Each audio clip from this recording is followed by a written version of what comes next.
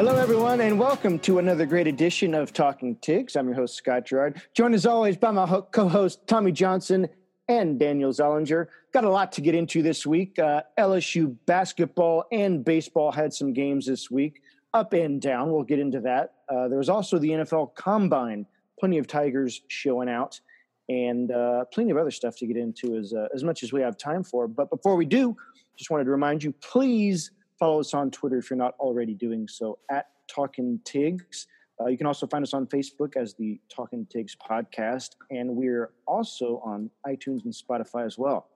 So before we get going, I want to check in with my co-host as always. Guys, how are you doing?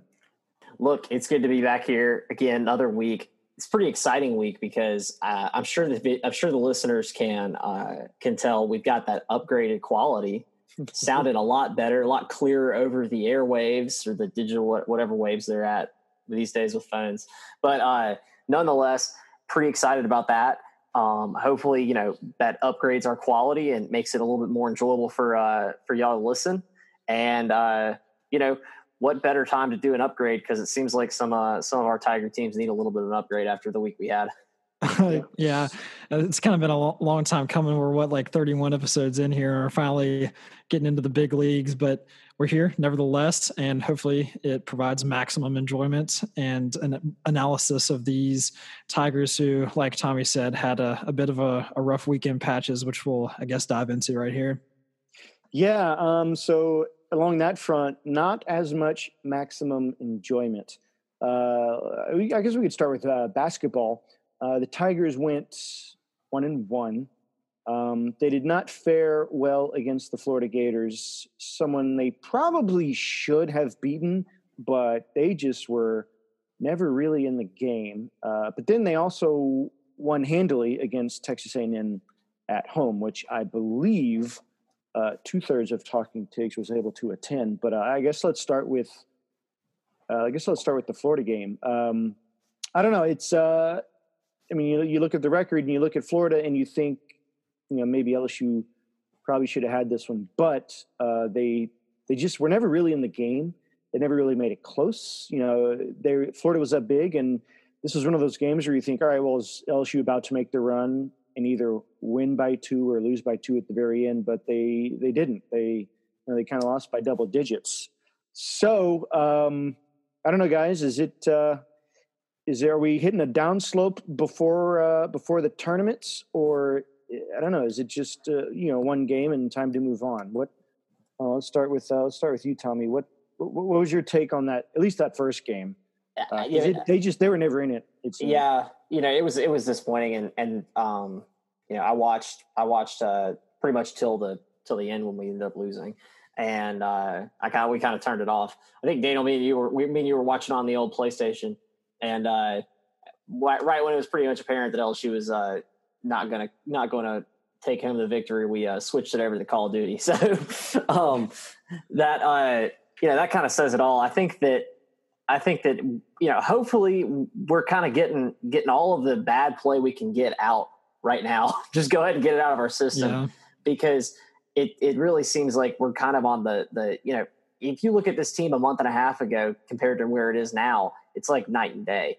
And so, maybe we peaked a little bit early. We weren't playing our best basketball at the right time, or maybe, there's definitely some issues. I'm not exactly sure, is it offense? Is it defense? Is it, like we've said earlier before on this podcast, lack of a point guard, like a true point guard.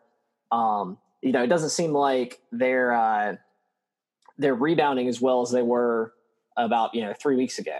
About 3 or 4 weeks ago when we were, taking Auburn to overtime, playing Kentucky close. That team was crashing the boards, getting a ton of offensive rebounds. It doesn't seem like we're getting that as much. Then the injury to Charles Manning, that hurts as well. So it's like a culmination of things, but it's kind of disappointing because I know we're talking about Florida right now, but even in the A&M game, we won handily, but it wasn't, he played around with them a little bit, and A&M did not look like a very good team that needed to be in that game as much as they were. Yeah, for me, it kind of just comes down to one guy, and that's Skylar Mays. It's just kind of a tale of two cities. Like when he was in the Florida game, he was held to 3 points in 31 minutes, just completely uncharacteristic for him. Like 1 for 6 from the field. Like, how does he only have 3 points in that many minutes when he's the guy that the whole offense is flowing through? And so he's like, I think senior, like got to step up. And then he obviously did in that next game against A&M. He played like really well. I think he had 25, something like that. He was dishing the ball around, knocking down threes, and that just kind of ignites the whole team. So if he doesn't have a big game, it seems like LSU has a tough time really getting their mojo going. And just guard play in general, like against Florida, both Mays and Javonte Smart really got beat down by Florida's guards, while our guys inside, Emmett Williams and Darius Days, did all right. It seems at this point that we really have to have all the pieces come together for a complete win. And then, like you're kind of going into the A&M game, it was low scoring the whole way. I think at like 10 minutes in, we were on pace for like 35. Yeah, we were on pace for like 50, and A&M was on pace for like 30 or something like that. It was a little bit, ended up higher scoring, 64-50. That's still pretty low, especially for an LSU team that's used to scoring like 75-ish a game. And they kind of played the opposite way against Florida, where we just jumped out to the lead and never gave it back. We hang around with Florida. The final score wasn't really close, but both teams just kind of trended in the same direction the whole way. It wasn't like there was really kind of runs one way or the other. But we'll see if we can kind of find our mojo a little bit in this last week before preparing for the tournament. Yeah, they're going to need to. At this point, LSU went from probably, a sure lock to the tournament to now probably being on the bubble watch. I feel, depending on how these next couple of games go, they'll probably have to win out and do well in the SEC tournament just to make the dance. But I don't know. I mean, if they don't... Not to interrupt, I was looking at a mock bracket just before the podcast, and they had us projected as an 8 seed in there. And typically, like the 8 through 10 is what you would consider kind of or 8 through 12 is like the bubble at large teams, without like the super small schools occupying the lower spots. So I think right now we were considered in, but if we just lay some eggs in the last 2 games and the regulars in the SEC tournament, then we'll definitely be on bubble watch. So I think if we pick up at least 1 of 3 there, we'll be in. If we go 0 for 3, then that's where the Tigers really got to start sweating. Yeah. And you'd mentioned finding our mojo, and I think that's what needs to happen. It seems like they had some mojo when they were 8-0 in the SEC play, but they've gone, they've had a losing record ever since. And I don't know, it's like you said, the little things. And I was watching some of that Florida game, and Skylar Mays had an absolute beautiful move. He was out on the wings, and he juked some dude, and then he ran up on the baseline, and then he missed an open 2-handed dunk. And it was just so untypical. And it's just, I don't know, just little things like that where you thought, you know what, this team is just not playing with the same mojo, with the same vigor. Because I think normally you just wouldn't expect Skylar Mays to miss an open-handed dunk like that. So it's just little things. I don't know. It's losing Charles Manning definitely hurts because, losing him to begin with, I think that's when that skid kind of started. But thinking defensively, it's great to have him back. But if he's out again, when at time LSU needs to shore up their defense still, I don't know. I guess we'll see. They're saying that he had surgery and is going to be back in 2 weeks, I think. I guess he'll be back for in tournament time. I heard that. I don't know if that's accurate or not. But he had surgery back in January too. So wait, did he have surgery again? Maybe that's incorrect. Maybe that, but I've heard. I know he had surgery. He had surgery in January, and that's what he just came back from. So yeah, if this injury he has now requires surgery, and it's another 2 weeks, I don't know. I mean, if he's back in 2 weeks, great. But I don't know. I don't know how a body responds to having surgery twice within 2 months or so. But Godspeed to him in his recovery if he's definitely having surgery. But even still, even without him, with him, whatever the deal is, Will Wade's got to figure something out, and he's got very little time to do it. Because I still believe that LSU, they have the talent And I think Will Wade has at least enough of a grasp of what his team can do to beat the teams in the SEC. They've already beaten the best team in the SEC, which is Kentucky. They beat them by double digits. And they almost beat them at home. They just, they just couldn't hold on. And they almost beat Auburn. They beat Auburn for 40 minutes. Yeah. So they can hang. They just got to close it out. And I don't know. If they won the SEC again, then you would think, all right, well, they're right back in it, and hopes for the tournament would be kind of on an upswing. But unless that happens, I don't know. I feel like we're where we were a few years ago, and if SEC or if LSU doesn't even make the NCAA tournament, do you want the NIT? That's kind of how the feeling we're probably going to have, because back then we had Ben Simmons and they just underwhelmed so much to the point where I think Johnny Jones and the team, or Johnny Jones basically just said, you know what, we're just going to take this loss. We're not even going to show up to the NIT. We don't deserve it. And as a fan, I was not mad because I didn't want to watch more disappointment. So I'm kind of in that boat right now. It's like if they don't even make the tournament, I don't care. Even if they do make the tournament, my expectations are severely tapered unless I see something in the next few weeks that makes me feel otherwise.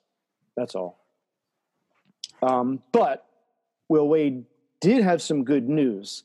They landed a couple prospects, two actually in one day.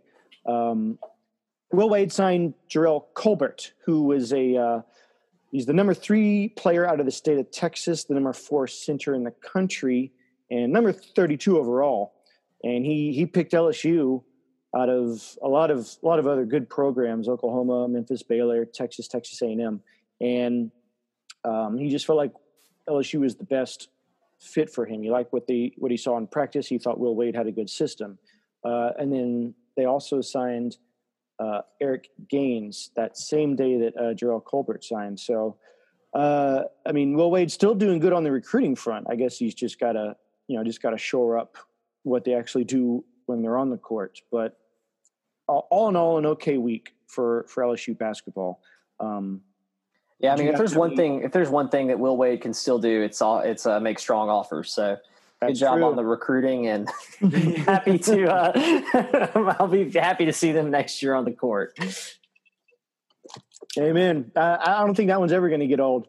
But as far as I don't know, was there anything else that you guys wanted to add as far as basketball?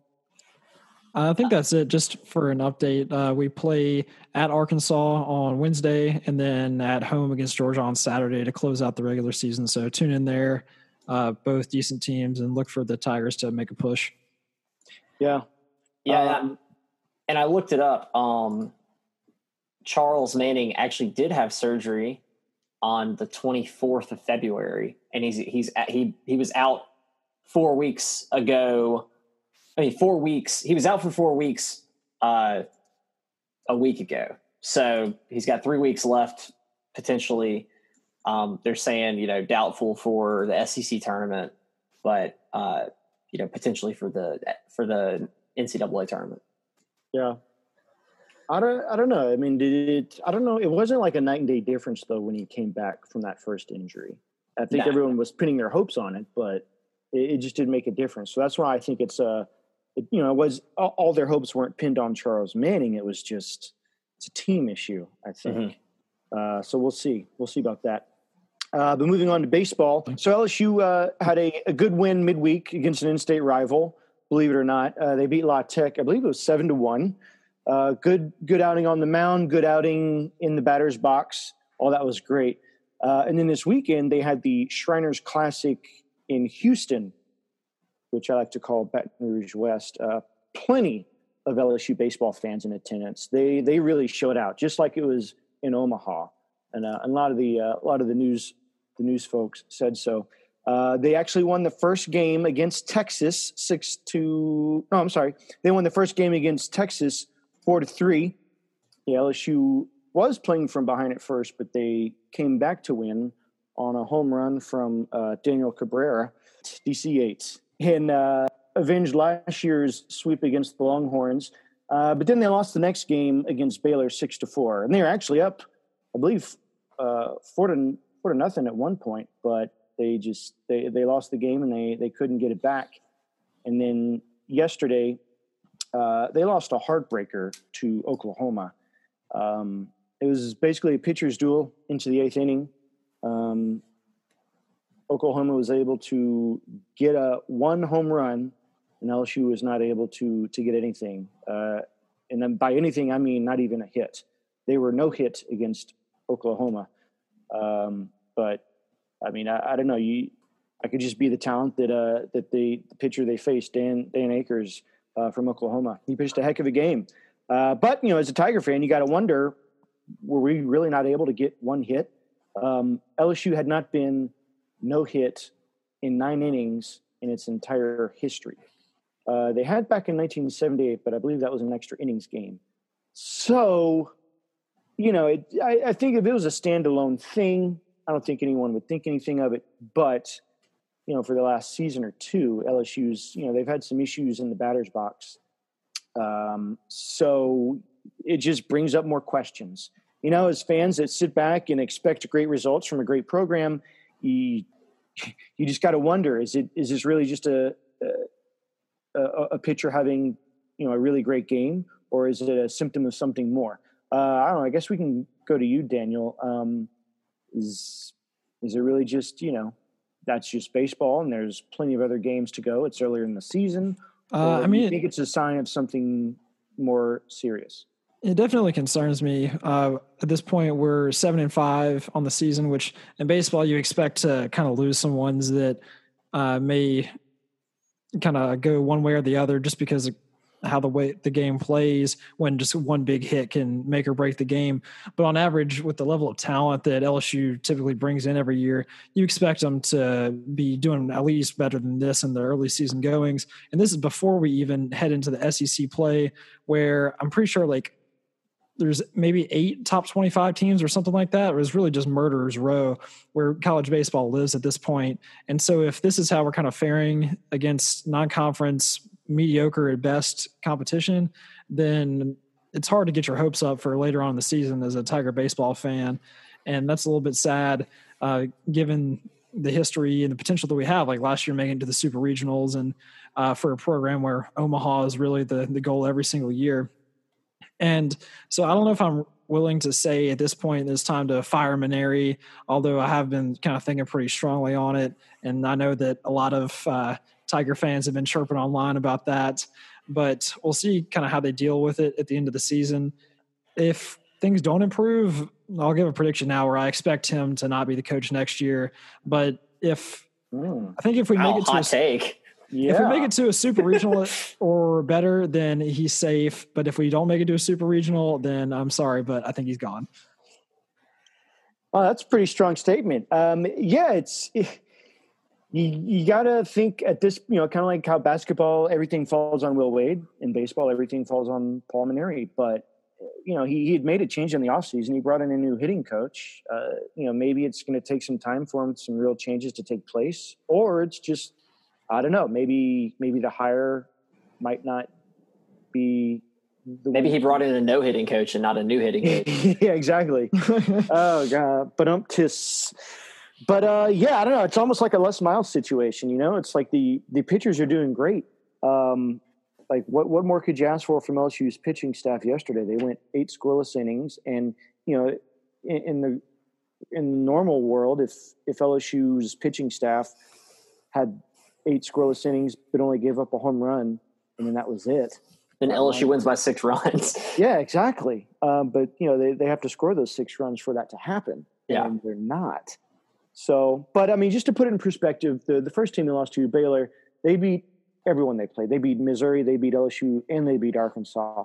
Not by much. All the games were close, but still, it's like, they're strong. And, as far as Oklahoma goes, I don't know. I don't know enough about this pitcher to say, this is his normal day at the office, or he, just had a really good game for once in his life. I guess, if I cared more about Big 12 baseball, I might know more. But Oklahoma's, they're 9-3 themselves, and they also beat Arkansas. They lost to Missouri, but it was by 1 run. That happens in baseball. But yeah, I think that game really could have gone either way, but it would have come down to one bat stroke, and LSU did not have it in them. So I guess we'll just look forward, and we'll put Mainieri on hot seat alert, although he's got a long time to turn things around. And LSU baseball does tend to, they can come on strong in the second half of the season like they have before. Like the last time they went to Omaha. So I guess we'll see. Well, and I'll add this. I saw this tweet from Charles Hannagriff from 104.5 ESPN. I think it's in Baton Rouge. And he said probably the most alarming stat for LSU following a weekend with plenty of them is this. In 3 games, LSU hitters walked 8 times, struck out 34 times. So that's not what you want to see. No, it's a lot of holes in their bats. Yeah. Yeah. I wonder if that hitting coach is just telling them to swing for the fences every time. Normally Mainieri is pretty conservative. He didn't really play small ball, but I don't know. That's a lot. That's a big ratio difference for strikeouts to walks. So maybe they need to make some adjustments, but they have a game, they have another, they have another game. So, and then I think SEC play starts. So they got to figure it out quick. I think one thing to watch also, talking about like the Mainieri situation, when Scott Woodward gave his kind of opening speech to the, I think it was the Baton Rouge Rotary Club. It was like his first public appearance as LSU athletic director, not like the acceptance one where he spoke in front of the press, but like this was him representing the university. He talked about baseball specifically and how, I understand that my goal is to win national championships. Football is king. I want to win that national championship football, mission accomplished. But he said, LSU fans are about the only ones who treat LSU baseball like like football, basically. We sell out the box, and they're as rabid about baseball as they are about everything else. And so I think I would not be surprised if he pulls the trigger on making a move, early on. I don't think that he, clearly he has no, he's here to get things done and make moves, and he's not afraid to spend money, and he's not afraid to, do things that might upset boosters or upset upset the status quo. So, and I think he understands the importance of LSU baseball to the fan base in general. So, I think that if we have a disappointing season, to go off kind of, to echo what Daniel said, I would not be surprised if Woodward pulls the trigger. Right. I think you'd probably need to see more failure from Paul Mainieri to want to pull some sort of trigger, because, and I think we've talked about this before, it might've been last season, but it's like Mainieri won a title, and how many active Division I coaches, can say that they have done that, and like that are out there that LSU can get. Yeah. Like, who are you going to replace him with? I mean, their pitching is in place now, which was an issue the last few years. So you just got to think, well, they just got to solve hitting.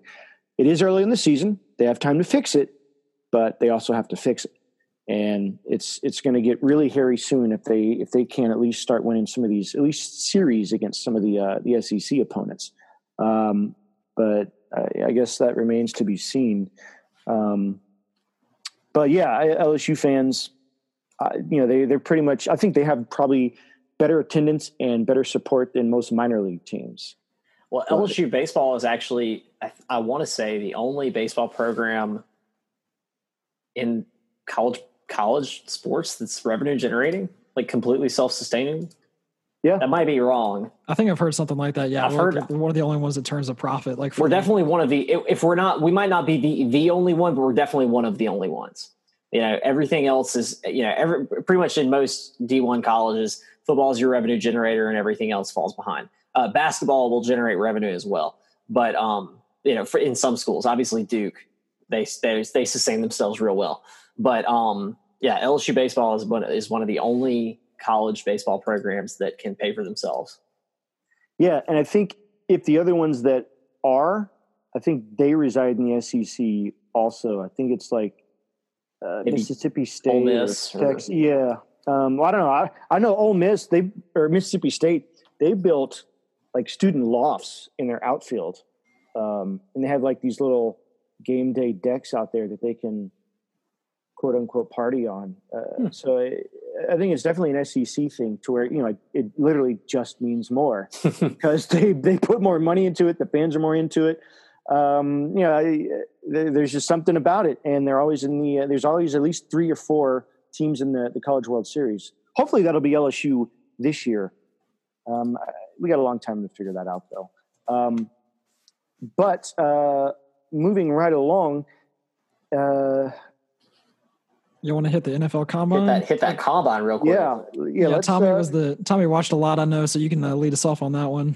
Yeah. So last night, for those of the listeners who want to learn more about my sleep situation, I don't sleep very well at all. So I normally watch TV very late at night. So last night I ended up watching the NFL Combine. Specifically, it was they were doing DBs. They were showing. It was obviously not live because it was at 1:00 in the morning. But I got to see all the DBs do all their drills.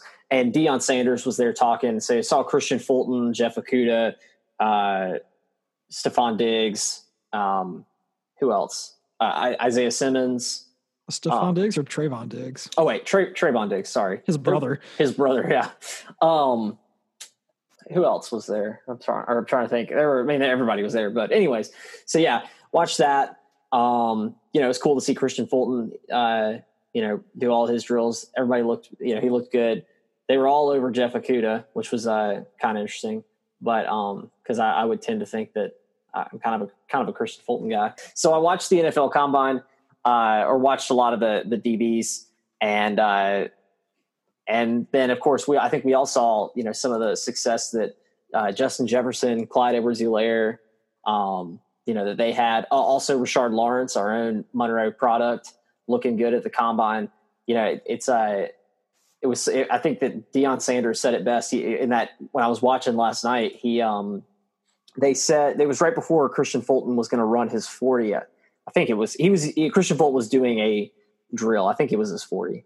And they say, Christian Fulton from LSU, one of 16 players invited to the Combine. And they cut to Deion Sanders and he goes, oh, well, that just shows what winning can do for you. Because, winning just makes everybody who's great, or everybody who's good, great, and everybody who's okay, good enough to get in. So, that's good. And I'm happy for all of our players at the Combine.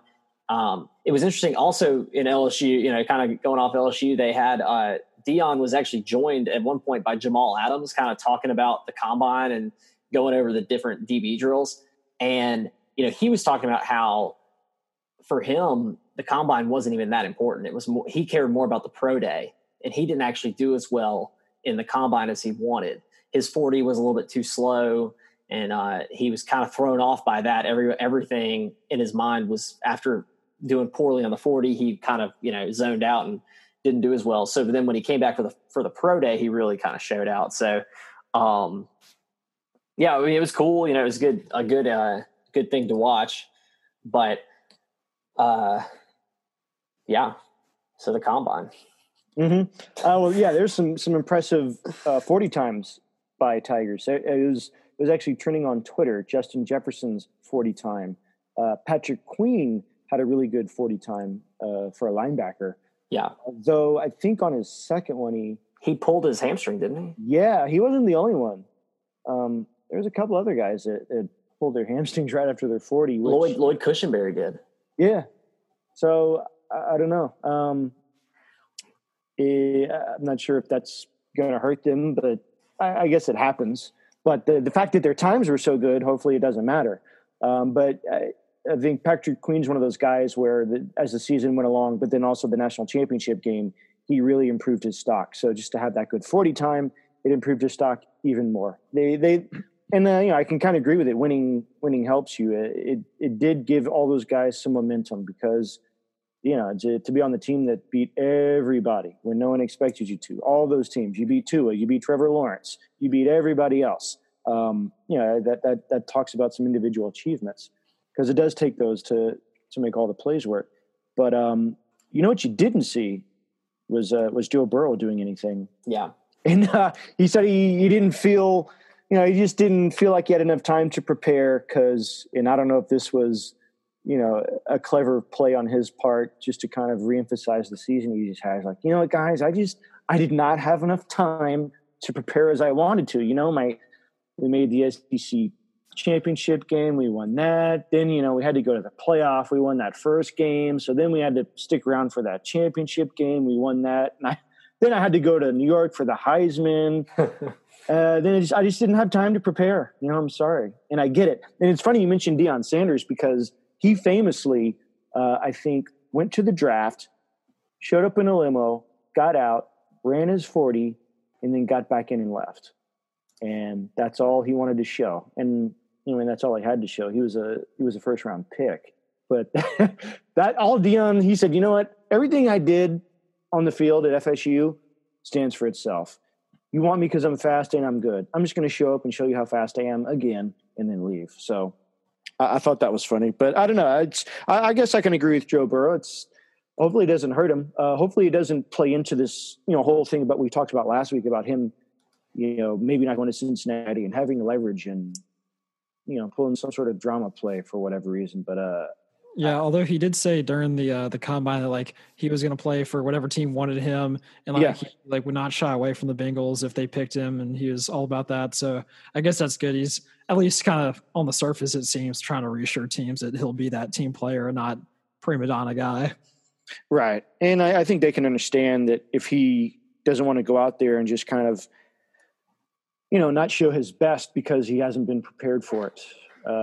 Although, it's not like he was playing some other sport and going out for the MLB draft or combine or whatever. He was playing football the whole time, but still, I think it's a very unique skill set to go to the combine because you're not doing 3 shuttle cone drills when you're preparing for a national championship game.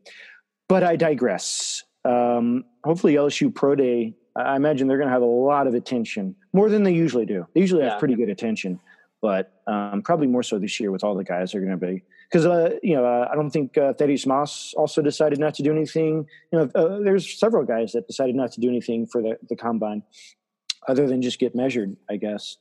But Thad Moss, he's actually hurt. He has to have a surgery. He could be out for 8 weeks. And then Grant Delpit and K'Lavon Chaisson didn't do any drills either. Both, I think, are kind of nursing a little bit of minor injuries.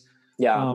Grant was there. He just didn't. Yeah, he didn't do anything. Mm-hmm. He was I think he was at the combine though. Yeah. You know what though? Clyde Edwards-Helaire did. Yes, he did. They asked him to everybody. Yeah. It was funny is they asked him to work out as a wide receiver, and I thought at first, is that a slight? Is this another? He's too short to play in the NFL thing. But no, I think they just really wanted to see his run catching or his pass catching abilities, just to see if they really can use him because, with guys like Darren Sproles and Boston Scott, both at Philadelphia, actually, you can use a shifty running back in the NFL, but you're really going to use him in pass catching. So I thought he showed out really well.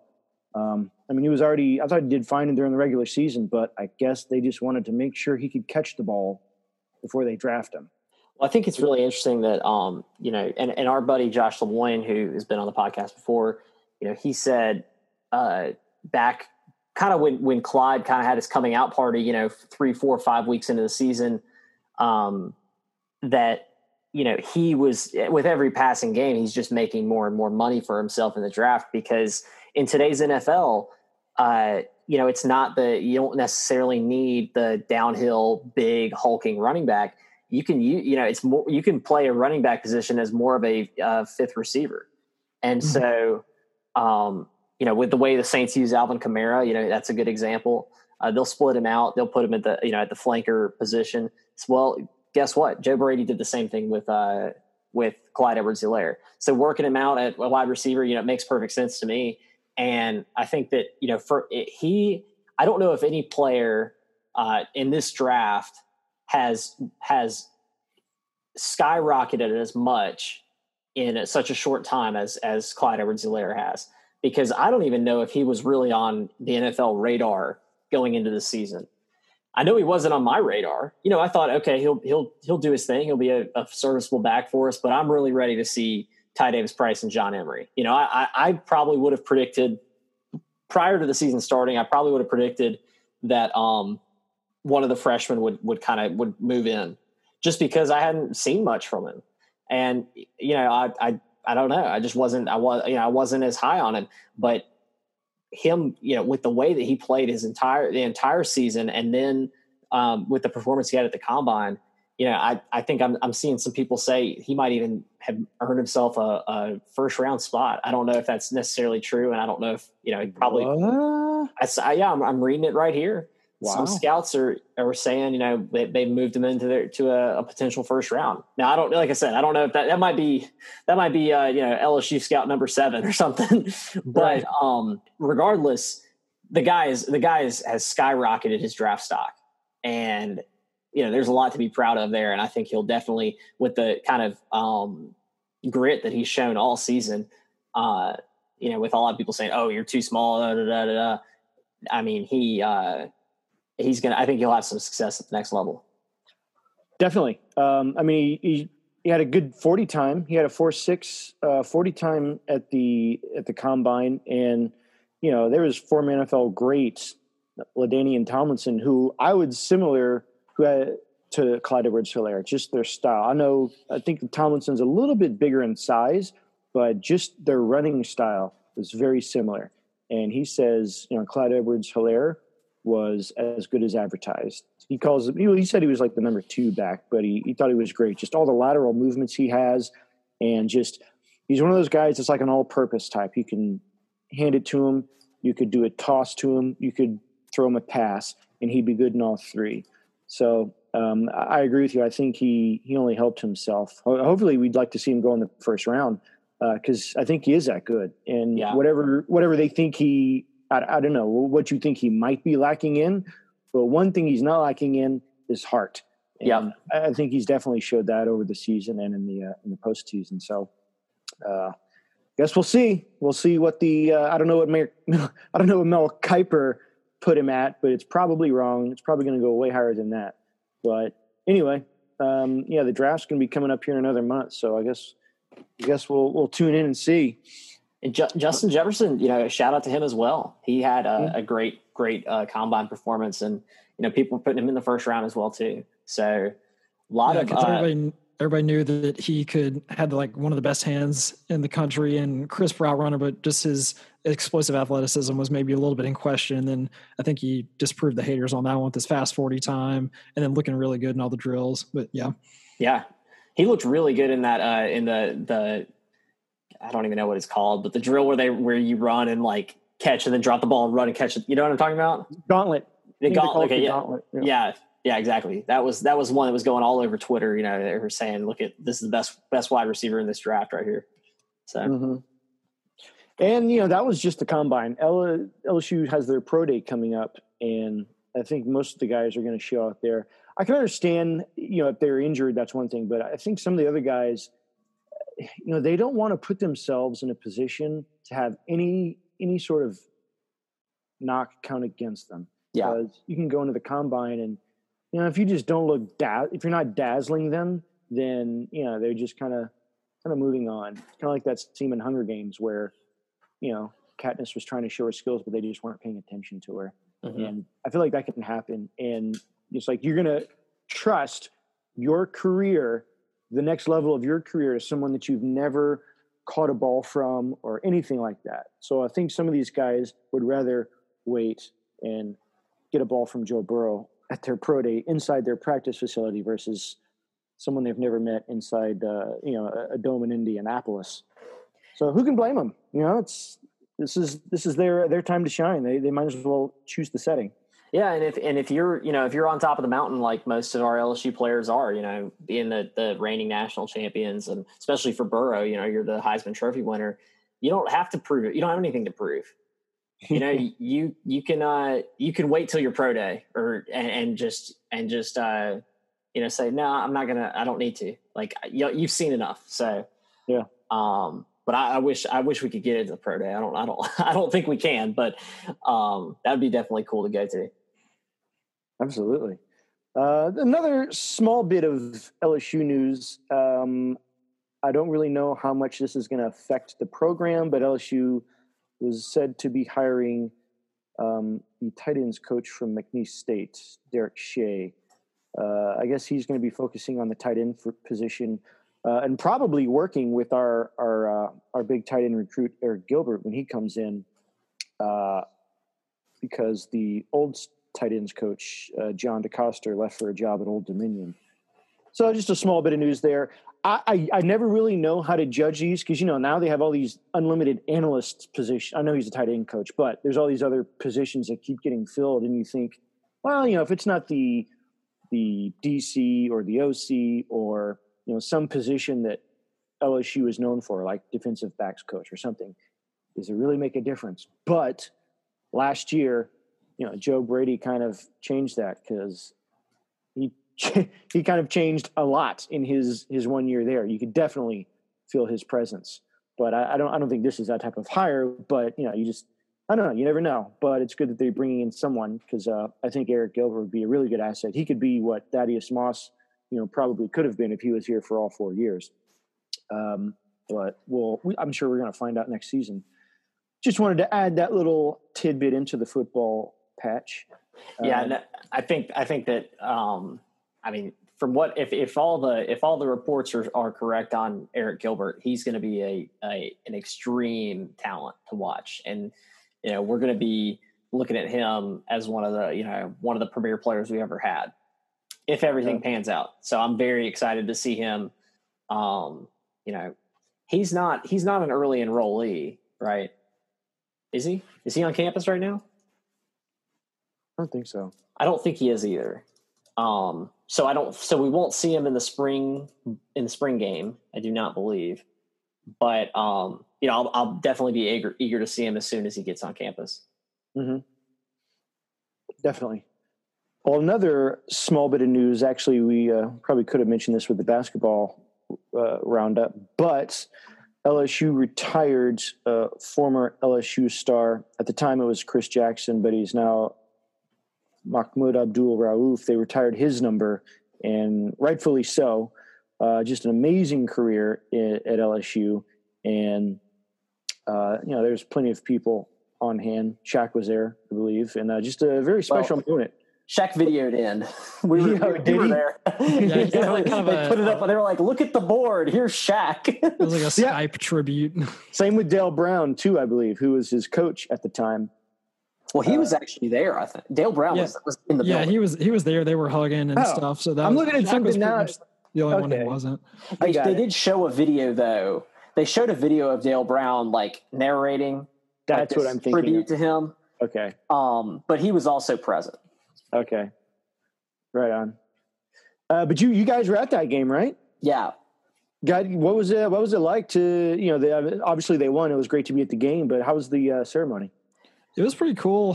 They did it at halftime, and then you could when we got there, they had the banner. I think it was in between Pete Maravich and Shaquille O'Neal, just covered up in black tarp, but you knew what was going to happen. And then they brought him out with his family, and then they lined up.